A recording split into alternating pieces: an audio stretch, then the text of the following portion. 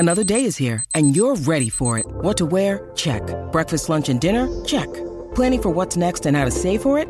That's where Bank of America can help. For your financial to-dos, Bank of America has experts ready to help get you closer to your goals. Get started at one of our local financial centers or 24/7 in our mobile banking app. Find a location near you at bankofamerica.com/talktous. What would you like the power to do? Mobile banking requires downloading the app and is only available for select devices. Message and data rates may apply. Bank of America N.A., member FDIC.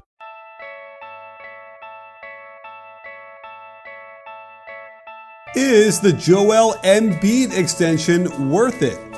How has Russell Westbrook fit in with his new teammates?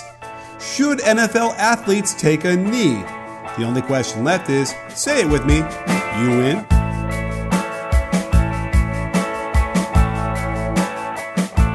Hey sports fans, Coach Nick here, and welcome to the B-Ball Breakdown Podcast.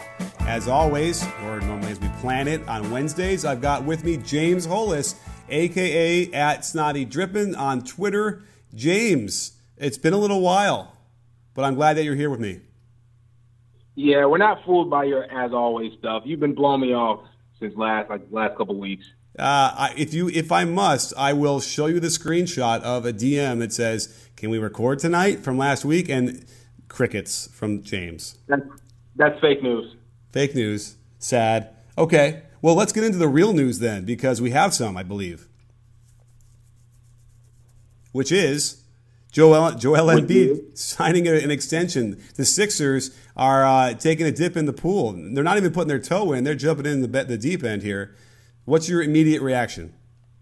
Nah, the Sixers ran right from outside through the house wearing full snow gear, right out the back door, and just did a cannonball into the pool. After eating a big dinner. I mean, yeah, it's 5 minutes after eating. So this is the thing, and I'm sorry, listeners, because I know we all know it. 31 games, awesome when he played. Ended last season on the injury. You would have thought that, Philly would have at least kind of haggled a little bit. The Steph Curry thing, where because of injury concerns, they would try to get him at a hometown discount. But I mean, they could have waited till next summer when he was a restricted free agent, and just matched any offer, or again try to give him at a discount. But nope, they just went all in, and Embiid's getting the max, 5 years, 148, and from what I understand, there's a lot of what's what I'm looking for, Coach? Incentives. He reached the incentives. It could be like 178, and from what I guess what I heard, Coach, is that there's also some language in the new deal that if he does have like a bad injury again, they get some kind of salary cap relief. Okay. I'm not sure how true that is, but yeah, that's the word. So, but at the same time, you know what, Coach? They ran this process for 3 or 4 years. This is a big deal. He represents basically hope for the franchise. And I know it sounds hokey, and I know it's crazy to spend money on hope, but I mean, I guess sink or swim. They just said we're all in. We started this process. We're going to see it to the end. So. It's a bold risk. Maybe they know somebody's medical that we don't, but hey, there we are. Yeah, I like to prefer to think of guys as, they're going to be healthy. It's really tough for me to get to the point where we're going to assume he's going to get hurt, even though there's a lot of evidence to the fact. One of those years, though, I mean, they really babied him, and he probably would have been able to play X amount of games if they weren't tanking. So I feel like this whole 31 games thing is a little bit skewed, right? Like he could have played in one of those other seasons, but you're right. But either way, but the other thing you said, the little nugget there was that he is amazing when he's in. He is all NBA when he plays. And so, I think I agree with you though. They probably could have gotten a bit of a discount, even if they have an incentive laden that will cover them. Because remember, those incentives are also basically injury, hedging. So I don't know. They certainly have money to do it, and you're right. They need to kind of start to change the perception, start getting all the hearts and minds behind them and part of the process. So I don't know. I think they did okay. Really? So you? Wow. I'm surprised we're in agreement here. Oh, really? Okay. So we're both in agreement. We both feel like it was the deal was okay. I mean, yeah, they have nothing else to spend that money on right now, right? I wouldn't have been shocked if they had tried to get him for less years. I would have been shocked if they tried to, negotiate. All right, give us 2 years at $25 million a year just to see if you're healthy. and then we'll work from there. But they just went all in. So, I mean, I'm happy for him. I'm happy for Philly. And then, like you said, I'm knocking on wood. Let's hope he stays healthy. Exactly, because they're like must-see TV when he's in, especially because they're throwing out Ben Simmons there now, who looks really good. Have you had a chance to get some eyeballs on him? I have. I saw him against the Celtics. The guy, I mean, he's every bit the passer, every bit the playmaker that he's been advertised. He's scared to shoot, which is kind of worrisome, and he flat out shoots with his wrong hand. Like he's driving hard left and flipping up with his right for some reason. I don't get what's happening. So my one concern is between him and Fultz. You know, the shooting is not where it should be, but it is what it is, right? You roll with the talent you have, and they're young, and they have time to improve. So J.J. Redick and Covington and Embiid will provide a lot of spacing. So I'm excited for Embiid to get back on the floor, and we see what they really got. Right, and that's why they're going to be kind of weird. I mean, I know Redick is in a traditional spacing position, but like Embiid isn't necessarily, and they'll have Covington who can shoot a little bit, so they do have some of that. But either way, it's going to be exciting because, I mean, Ben Simmons on the break, running that break, this looks terrific. The thing about the right hand, he's been doing it since college, and I kind of had this breakdown I've been wanting to do, and he keeps, he was injured, he didn't play. But it's very strange. He will corkscrew in any manner to get the right-handed shot off when it shouldn't be, even though he's a lefty. And the consensus that I have come to with a couple other people as well is that he's probably really a righty, and that somebody at some point like sort of made him be a lefty. In fact, I think his father made him be a lefty. And even with his jump shot, he brings it to the right side first, like he'd be a righty shooting it, and then he kind of brings it over to the left quickly to shoot it. It's all screwy, and as a result, I can't imagine him ever being a good shooter from anything outside of 12 or 14 that way. Perhaps it doesn't matter with his passing and his ability to drive. I mean, we know it matters, right? I mean, so two things. We know it matters, right? You want your best player, your best playmaker with the ball in his hand to be able to be a threat to score with a jump shot. You want that. So it matters. But two, they said the same thing about LeBron for, 5 or 6 years, and finally he became a passable shooter, and now he can, he's a threat to score from anywhere now. So, I mean, maybe it just takes time and reps, right? Yeah, I mean, I would have said if he was, coming out of high school, let him shoot it righty. Like I would have probably even, into the senior year, I would have said you should try it because I'm sure. Well, I don't have to look at his stats in high school, but I imagine he probably wasn't a great shooter then either. So, it's too late now, but it's too bad. I think it will ultimately, you're right. The one thing that seems to go up across, everyone's careers is shooting. Like guys tend to improve their outside jump shot over time. So, yeah, it should improve anyway just by reps. But, again, I can't imagine him ever being better than, just a little bit below average from three, for instance, 33, 34%, which might be just enough if they have enough other players. But I love the way he plays, and he can get into the lane. He's strong, and he can facilitate. And even if they want to sag off, that gives him a little bit head of steam to get going, and he can see over the defense. So, I'm willing to give him the benefit of the doubt and see if he can't make it work. Oh, yeah, for sure. I think especially in the short term, right, when the team went from having, almost no talent around Embiid to having two guys with such high upside, it's going to be better, But nothing's perfect. No player is perfect. And if this is his thing for a while, he can't shoot, I think they'll figure it out eventually where, at least he gets a set jumper, he gets, the corner three, something. Yeah. Because he's too talented. He's such a great athlete. He's so talented. So, but yeah, man, back to this is what Philly, they're ready to move forward and start, making some gains and moves. Are they making the playoffs this year? I mean, I had said on Twitter that Embiid would have to play, I think I said 70 games, but that's too high. I think if he plays in 60 games, I think they make it. That's oof. Well, see, my problem was I watched them against Boston the other night. I don't know if you caught that. I did. And without Embiid, Boston just played they're playing their big three. Their starting five basically sat, and they still just kind of ran Philly off the court. You know what I mean? So that's I know it's preseason and doesn't really matter. We know Simmons and Fultz will get together and they'll get more time together on the floor, and talent kind of makes things different. But without that backline defense of Embiid, they're not that good. I don't think so. Right. If he misses literally a quarter of the season, I'm not sure, man. But it is the East, and right. The bottom of the East is pretty bad stuff. Well, the way I see it is, if he plays in 60 games, I think that they probably win a little bit more than 30 of those. So let's just pretend that they win like, I don't know, 34 of the 60. They probably only need another like 7, right, to get into the playoffs. To make the playoffs? You know, so they only have to go 7 and the last 22 games, 7 and 15. So I don't know. That's where I was kind of coming from. But you're right. But then again, asking him to play 60 games is twice as many as he's ever played before, and that's another thing. But he is that good. I feel like he could do it for them. But we'll see. I might be too high on my of the 60 games, how many they win. And that might throw everything off. But and again, they'll lose the Celtics on most of those games anyway, right? Because the Celtics are just better and the Cavs are better. So we're talking about getting to the 8th seed. I think they have a shot. So let me ask you this, Coach. When healthy, where do you rank Embiid? Let's say we get 65, 70 games of Embiid. Is there any center you take over him? Oh, it's a really good question. Wow. And he is who he was from last year? I mean, I don't think so. I think I would take him over anybody.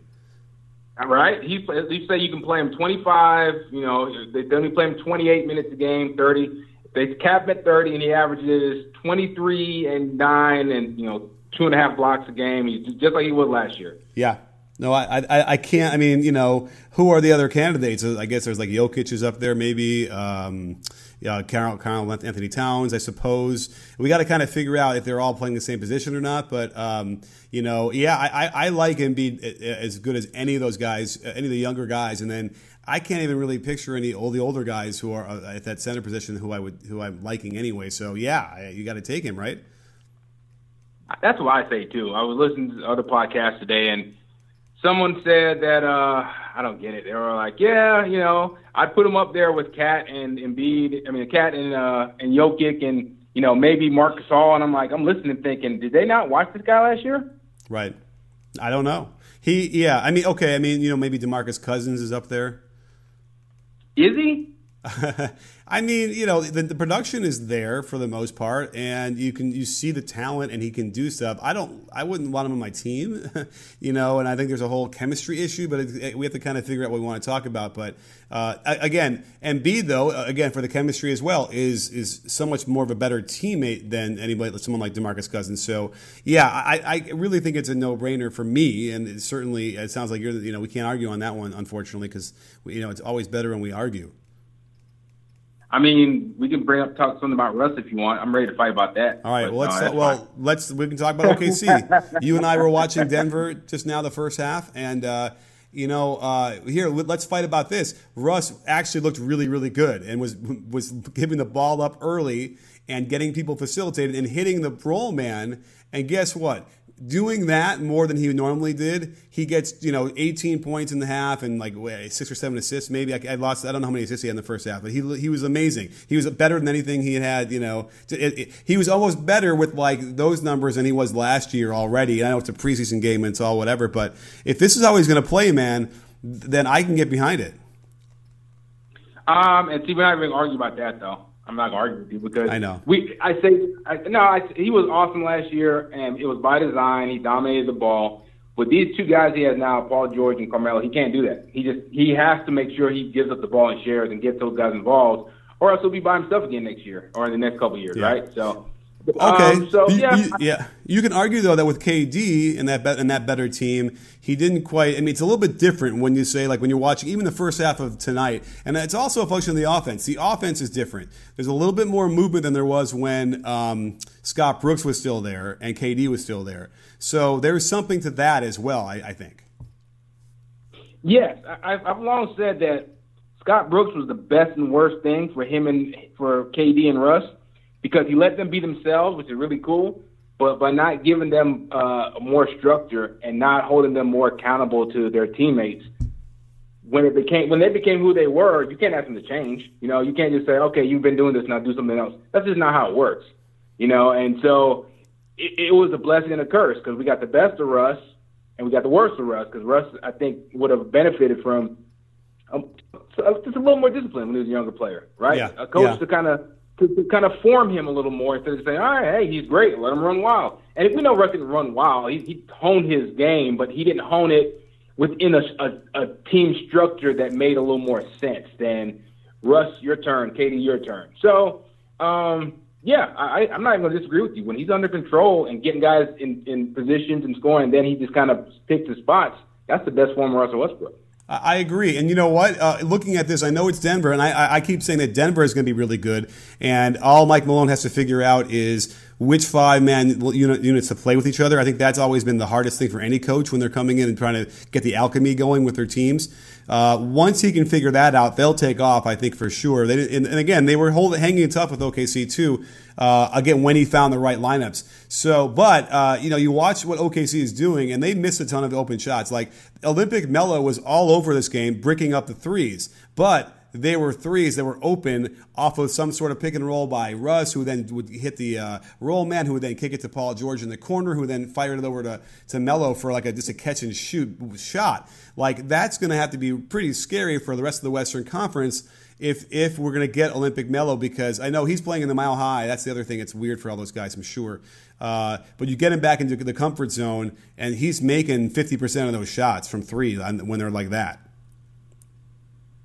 I mean, yeah, that's the thing. Like, it's funny to me how many people wrote off Carmelo Anthony going to OKC.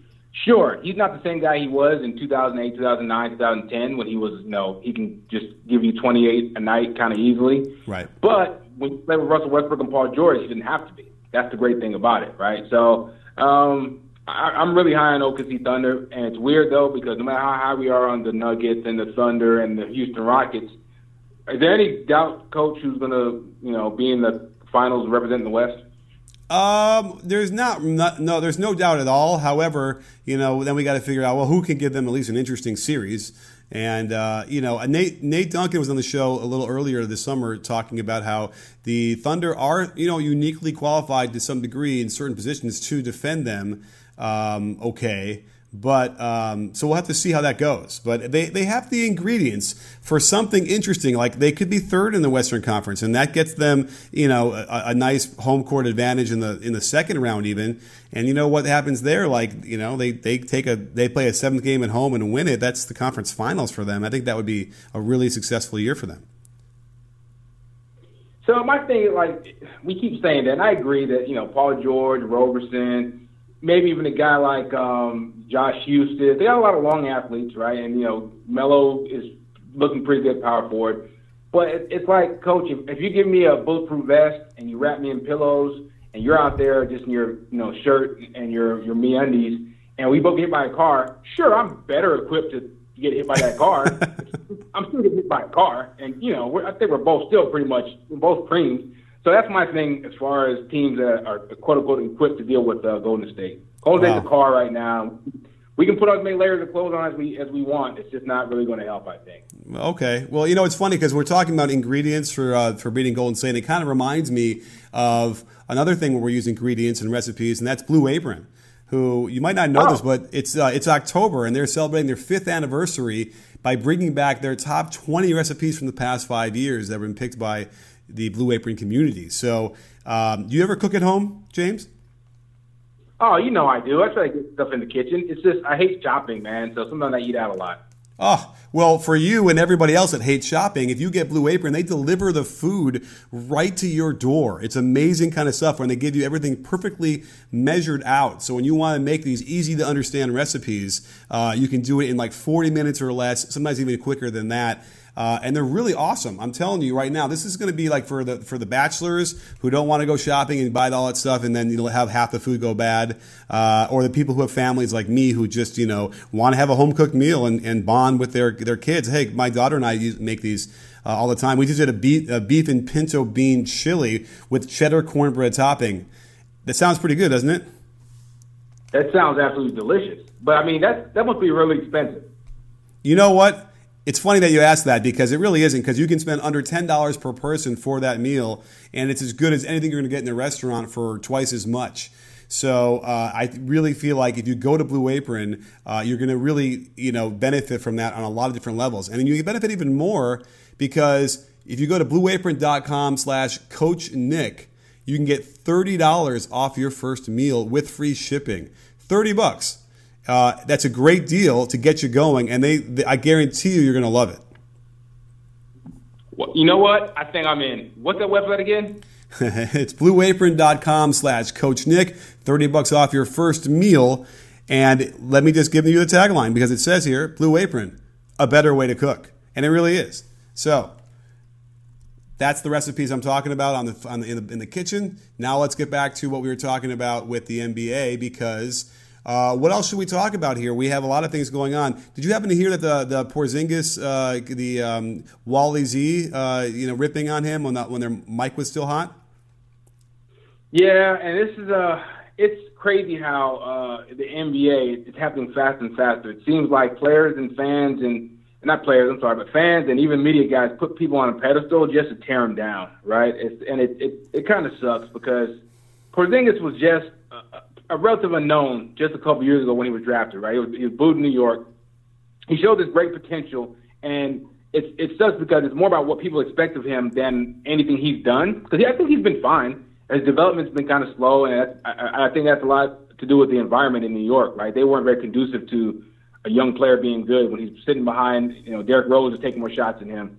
But we're to the point now where the season hasn't even started yet, and he's being ripped by the color commentators because he's not dominating, and it sucks. It's really terrible. But I think he's a fine player, and in the right hands on the right team, he could be franchise changing. And the pressure's on him now as a Knick. Right. Well, here's the stupid thing. Let's call out Wally Szczerbiak for a second because, frankly, he's my age. And so plus minus to him means, like, back then we thought that was a really important stat that, like, was not noisy at all. And it is. So that's one thing, because that's what he was calling him out for, like a negative 20 in the first half. The other thing was he had a hip injury. The dude isn't running very well. He's in pain. He didn't play the second half because of it. And they, of all people, should have known that. So that's another problem with this whole thing. And the funny thing is with all these hot mics, with the other one who has DVRs, that would never have gotten recorded. No one would have remembered it, who noticed it, whatever. And here we are on that end too. So I also feel like there's some of that, like, a player from a different era who doesn't maybe necessarily understand completely what these stats mean anymore. Plus minus, we got to move along. We got to find something a lot better than that.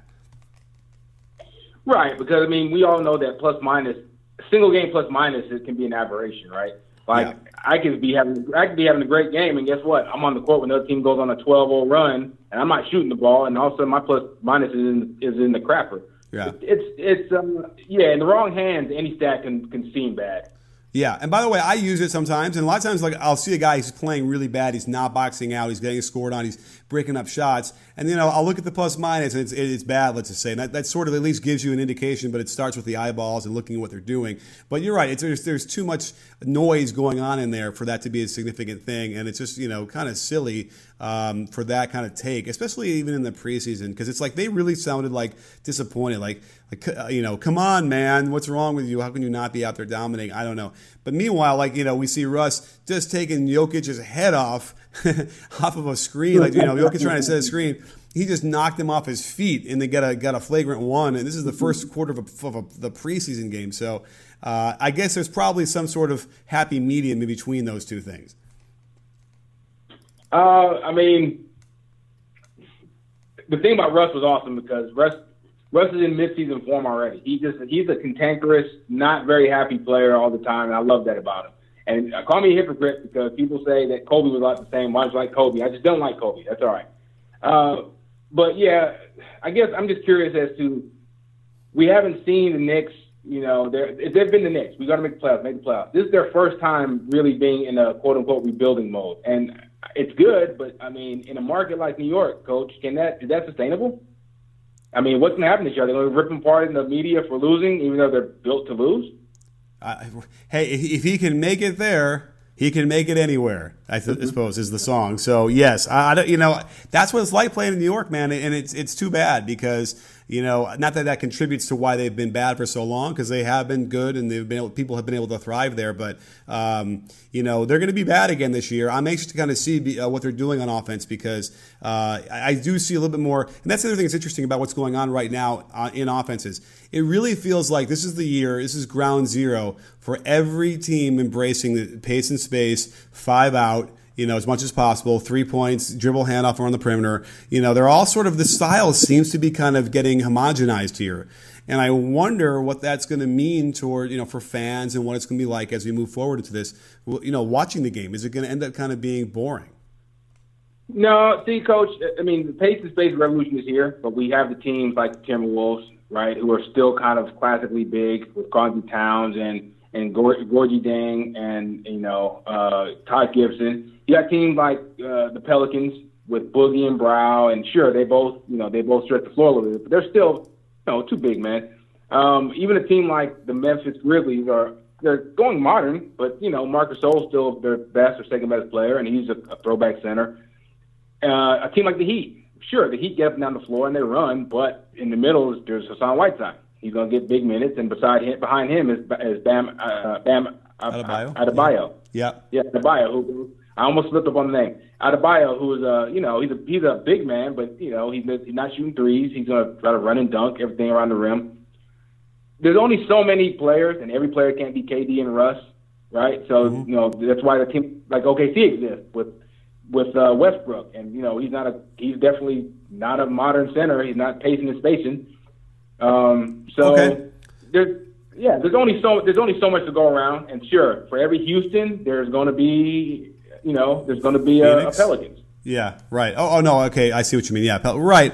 Okay, yeah, we'll have to see, because I need to break down those teams as well, because Memphis is like that as well, where they don't quite do the same kind of, pin downs on the weak side, dribble hand up on the one other side. I mean, they're all kind of doing some version of like what the Warriors are trying to do. Whether or not they're successful at it, whether or not they have the personnel to do it, to me, what I'm seeing, though, is like they are just simply doing a lot of the same actions. And you're right, there's a lot of different, options out of these different things. So each team will have their own subtle shades of how they want to do it. So I'm just kind of throwing it out there. It's curious to me to see how that's going to, play out as we move into the future, because it might not even be obvious even to like the regular fan that it's the same kind of actions over and over again from both teams, but it might sort of intrinsically seep in where they're like, I don't know, there's something missing. But again, we'll have to find out. And that's where the fast breaks come in too, because those are always different and always, that's the Jazz. And as long as we keep that, then, we should have a lot of, variation. So something to watch for at the very least.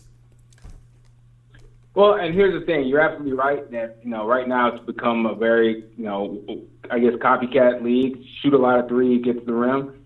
It's not going to change unless something changes with Golden State as far as, do they break up that team, that core anytime soon. And, it's kind of scary, though, because Klay Thompson already came out and said he's willing to take less when his contract's up and, his time to renegotiate in 2019, I think. So, I mean, the league should be kind of worried that they're going to be dominated for a long time. Hey, Coach, real quick, some more details about Embiid's contract came up. It's a 35-page contract, and there's very specific wording about if he suffers a specific catastrophic injury. So across the last 4 seasons, each of the final 4 seasons, according to ESPN.com, ending with the 2022-2023 season, the Sixers could waive Embiid for financial benefit if he's lost because of a contractually agreed upon injury that causes him to miss 25 or more regular season games if he plays less than 1,650 minutes. Okay. So that's good. That puts some safeguards in there, at least financially for them, where it doesn't kill them if he ends up going down. I like that. And then, by the way, and if he does meet those other criteria, then he's a good deal, because those are all those will be great numbers that he meets. Right. So it says only in past problem areas, so his feet and his back. If he misses those, 25 feet, Otherwise, like I say, he breaks a wrist or has a knee injury. Yeah, right. Then they can't waive him for cost benefit. So that's all right. Yeah.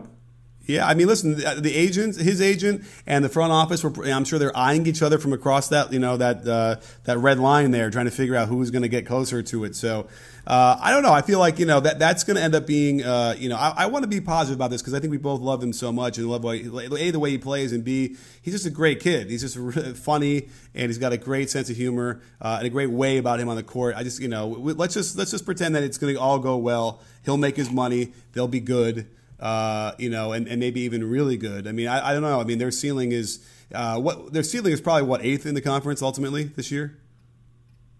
Ooh, that's their ceiling, even if he plays 60 games, 65. Okay, I don't know. I mean, sixth. What do you? I mean, that's Are they going to improve 35 games?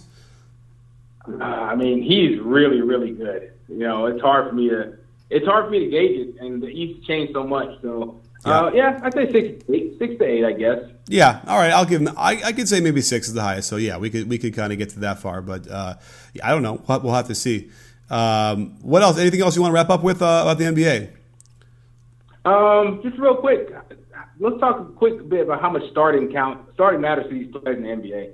A big thing was made about when Dwayne Wade came to Cleveland, when he's come off the bench, and that was a topic of discussion amongst the NBA Twitterati. And they already announced he's going to be the starter, and people are saying he's being selfish. As a veteran player like Dwayne Wade, and he still averaged 18, 4 and 4 last year, whatever it is. It's not just a matter of respect and pride from both sides, right? Mm-hmm. Do you think he's selfish for not taking the bench role? Well, here's what's funny. Just really briefly, I was looking through Twitter, and people were sending me clips of him in the game like a few days ago where it looked bad, man. I mean, like he went to the hole a couple times, ended up on his butt with like there was no call, just wildly missed shots, couldn't elevate. And I was like, this is going to be really bad. But then he comes down the court a final time and like does a reverse dunk, and like was like, whoa, where did that come from? It might have even been like off one leg too. So. I don't know. I mean, because you're right. Even if he starts, he's still only going to play, right, 24 minutes a game, 25, right? Maybe. I mean, you would hope so. So they're going to give him his 6 minutes in the first quarter, 6 minutes in the third. That's 12. Then they'll sprinkle him in at the end of the second quarter for 5 minutes. That's 17. Then he'll get the last 7 minutes of the game. I can't see him playing that much more than that, and they shouldn't play him much more than that. If they do, then that tells you that they're really going to struggle to compete, which seems hard to believe when you have LeBron, the team in the East. But I think you're right. I think that his best position is definitely off the bench, without question. I also knew that he probably wouldn't take that. Right? Like he's like, no, I'm a starter. So, do you think it's possible that if it's not going well for the first 15 games, that he'll say, you know what, you're right, I need to come off the bench? I could definitely see him being talked into it, right? If they're losing, and the coach can go to him and say, "Hey, it's not because you're playing poorly. We need your production when LeBron takes a seat." So I can see that, and they try to sell him on the Manu Ginobili role. But I just know that I understand, like for players, that's a big deal, man. It's easy for us to say, like someone made the hypothetical that DeMar DeRozan would better sort of come off the bench in Toronto, and it's ridiculous, right? To me, it's ridiculous for the simple fact that he's shown that he's an All-NBA type player, and you can say what you want about his plus minus on off. I mean, just stagger him. You can't bring a certain. We want ego and personality not to matter, but they matter when you're dealing with a team concept, right? And so you can't tell a player like Dwayne Wade to come off the bench. You can't tell a player like Carmelo. You just can't do it because then you start dealing with the chemistry issues. Yeah. So, I mean, it is. But either way, though, you have to. It's okay. Given the benefit of the doubt, see how it goes. So you have to start the season as a starter with him, and then you hope that like if it ain't working and you can tell that it would be much better off the bench. You have to hope that he'd be the professional and say, yeah, sure, no problem. And I don't know. I'm having trouble picturing with Dwayne Wade what he would do in that situation, and so I don't know him personally, but certainly.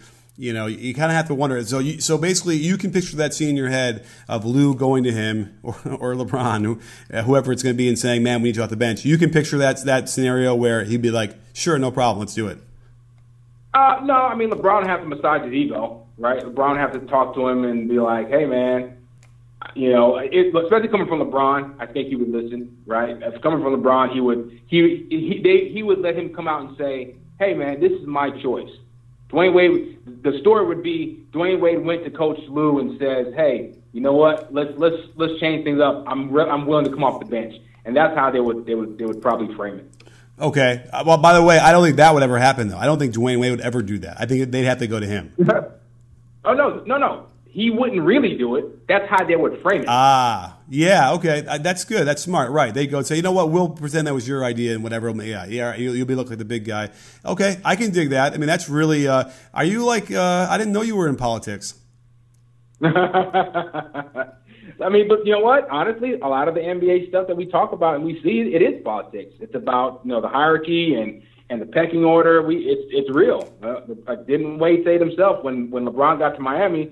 Year 2 went so much better because he took a step back and was able to say, LeBron, this is your team, and I'm here to help.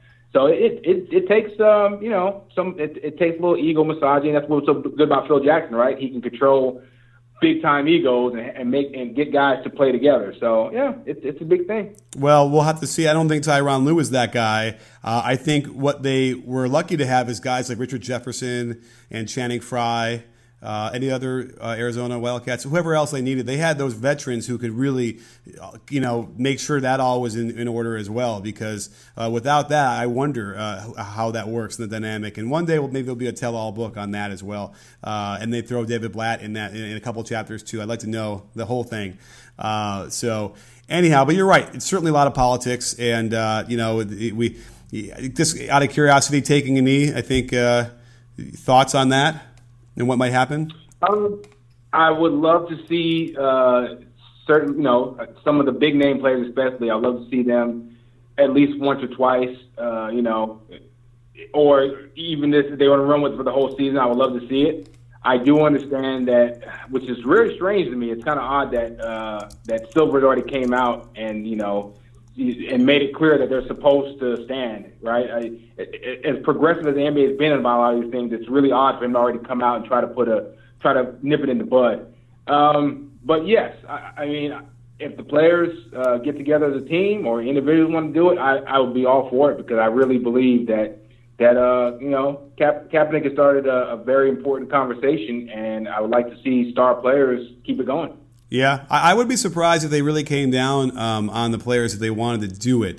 But you're right. And I looked at it again because I was kind of surprised by Adam Silver's response in the beginning. And again, it kind of just felt like he's like, well, it does say in the rules that you're supposed to stand. Like that's how I kind of almost read it the second and third time I looked at it. So they've loosened up on the rules about dress code a little bit, and so it's possible that they could be, they can choose what to enforce in that rule book. That's the other thing. So we'll have to find out. It isn't that cut and dry to me that instant violation, instant fine or whatever, but I don't know. Either way, it's an important point. Jemele Hill is now suspended for making another point about stuff like that. It's kind of crazy what's going on. That's why it makes me glad that I don't work for some huge conglomeration or some big corporation.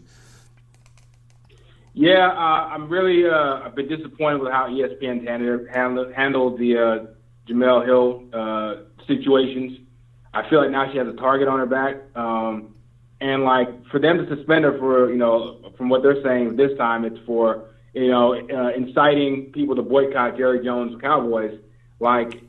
If a journalist can't tell the people how to show their displeasure, if a journalist gets suspended for doing that, then we are going down, I think, a slippery slope here in the U.S., and it kind of worries me. Right. I mean, listen, she was warned apparently, and because of the couple weeks ago stuff. So I kind of get it, and maybe if she had waited 3 months, it wouldn't have been as big of a deal. But then again, she shouldn't have to wait when there's, the point was, is certainly valid. So, it's a problem. And that's what you do when you sign that contract to work for, the mothership. Bill Simmons can tell you about it in a different way. And now Jemele Hill can tell you about it, and some others. So it's like, that is the problem. That's why I kind of like, what we got going over here, because, hey, you can say whatever. Go ahead and say whatever you like on Twitter, and no one's going to say anything to you about that. In fact, I'd encourage it, and I encourage anybody else at ESPN to do the same. Well, we appreciate it over here, Coach. No problem. And by the way, I have just for the FYI for all everyone listening, it doesn't matter. I have no jurisdiction over anybody that contributes to bballbreakdown.com anyway. But anyhow, interesting conversation. Perhaps we can even have a podcast on that. Maybe Jemele Hill will want to come on and talk about it too. That would be nice. So we'll have to see if we can't to get some more on that thing. I think it'd be worthwhile to have a full discussion about that and even go into the history of it, because there's even some more NBA stuff as well with Mahmoud Al-Aruf doing that back in the 90s and actually getting kind of like he got Kaepernick. He didn't play much in the NBA after that, even though he was still really good. For sure. Mahmoud Abdul-Rauf had to go overseas and play for years. His house was vandalized. it's a sad tale and a sad story. And I mean, you know what? It's America will never get to where it's supposed to be if we never have those conversations and we never address that elephant in the room. So let's hope that, you know, the players stand strong and keep it going. And it's up to us as writers, and it's up to us as fans to also support that. Yeah, and this should be clear what we're talking about. It's for you and I think it's clear what they're doing and why they're doing it as far as protesting police violence against, you know, people of color, as opposed to anything that has to do with the flag or our troops. And everybody I've ever talked to, who's been in the military is like, no, we fight so that you have that option, you have the right to protest if you want to. And, you know, that's where we're coming from, and it's nothing to do about the flag or the troops or the country. As it, you know, so, Coach, I'm a veteran myself. I did over 10 years in the Navy, and sure, there's going to be people in the military because the military is just a cross section of America. There are people in the military who are racist, and there are people in the military who will say stuff like, you know, the players are doing something disrespectful at my service. There are people like that, but I think on the whole, we serve to uphold the Constitution, not to protect a piece of cloth. And while it's, you know, we know what the flag symbolizes, it also, to other people, which means, to the athletes of color and people of color, it symbolizes inequality, right? Because the country is built on the backs of slavery and discrimination. And we're at a better place now than we ever were, but it can be better, and we should all want it to be better. So the fact that, you know, it's not about disrespecting the flag, a protest is meant to make people uncomfortable and to make people take notice, and that's what it has to be. And, you know, I hope that, I don't know. At least we're still talking about it. So Kaepernick's he's out of the job, but he started something that's not going to go away anytime soon. I agree, and good, and and it's also just exposing a lot of the politicians out there for who they really are, and some of it's pretty despicable. But let's finish this up because I don't want to take up too much more time of your time tonight. I gotta go pick up my daughter from dance. So again, James, thanks for coming on, breaking this up down. Every Wednesday, join us now that the season's upon us. We will do this on the regular, and don't forget, sports fans, at B-Ball Breakdown, not a channel, we're a conversation. You in? Are you in, James? Coach, you know I'm in.